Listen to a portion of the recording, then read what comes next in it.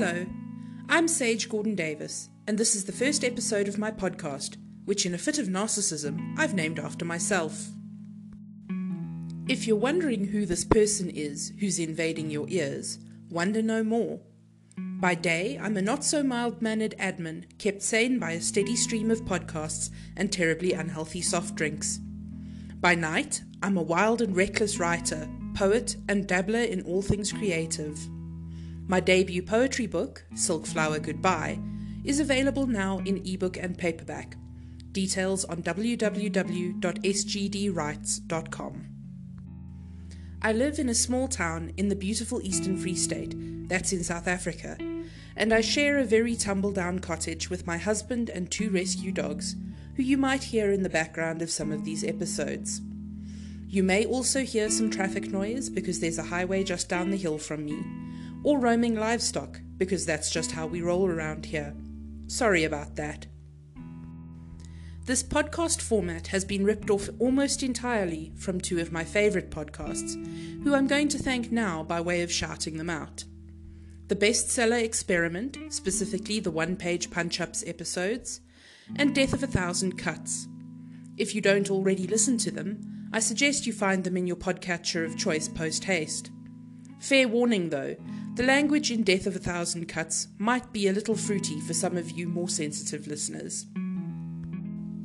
Ink and Sage is a tiny podcast for writers, emphasis on the tiny. I don't plan on having any episodes longer than 10 minutes because I don't want to keep anyone out of their writing for too long. Future episodes will have 2 or possibly 3 segments of reading and reacting to opening paragraphs, but today we'll just have 1 because I think I've rambled enough for now. So let's get on with it, shall we?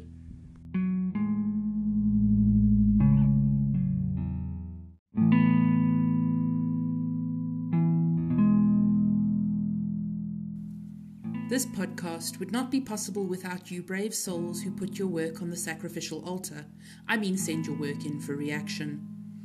I want to remind you that my opinions are just that, opinions.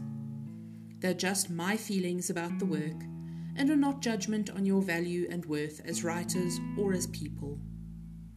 My intention always is to be positive and helpful, but please remember that I am not an editor, agent, or industry professional. You may want to take what I say with several grains of salt.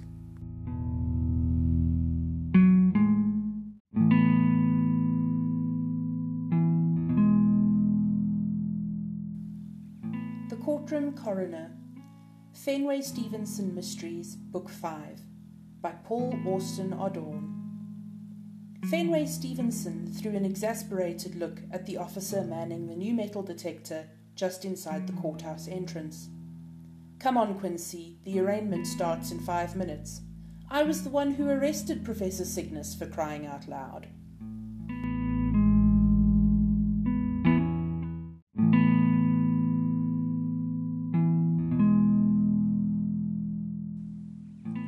Immediately I'm drawn in.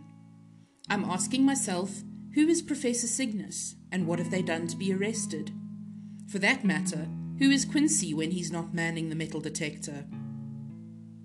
This submission is book 5 in a series, so readers will most likely already know who Fenway Stevenson is, even if I don't yet. Sorry, Paul. I can't tell just from this paragraph exactly what genre this is, but mysteries is in the series title, so it has to be some sort of mystery or crime. Of course, readers would likely know from preceding titles where on the mystery-crime spectrum the series falls. The first sentence is solid, telling us where we are and, at least to some degree, who we're dealing with.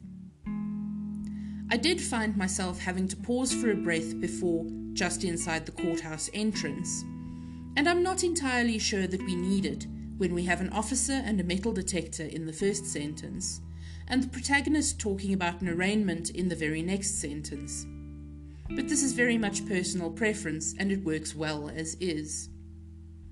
I feel comfortable assuming that it takes place in the States, given the naming of the characters.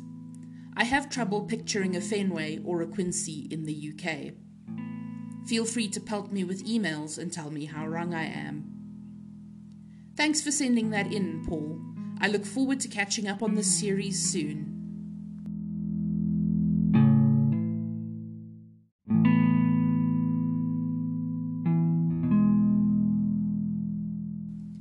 That's all for today. If you'd like to submit your first paragraph, please email inkandsage.podcast@gmail.com. Be sure to include your name or pen name and the title of your work. If you'd prefer to remain anonymous, just say so in the email. If you've enjoyed this episode, please consider rating and reviewing, and perhaps follow the podcast on Twitter at @inkandsagepod. Thanks for listening, and until the next episode, happy writing.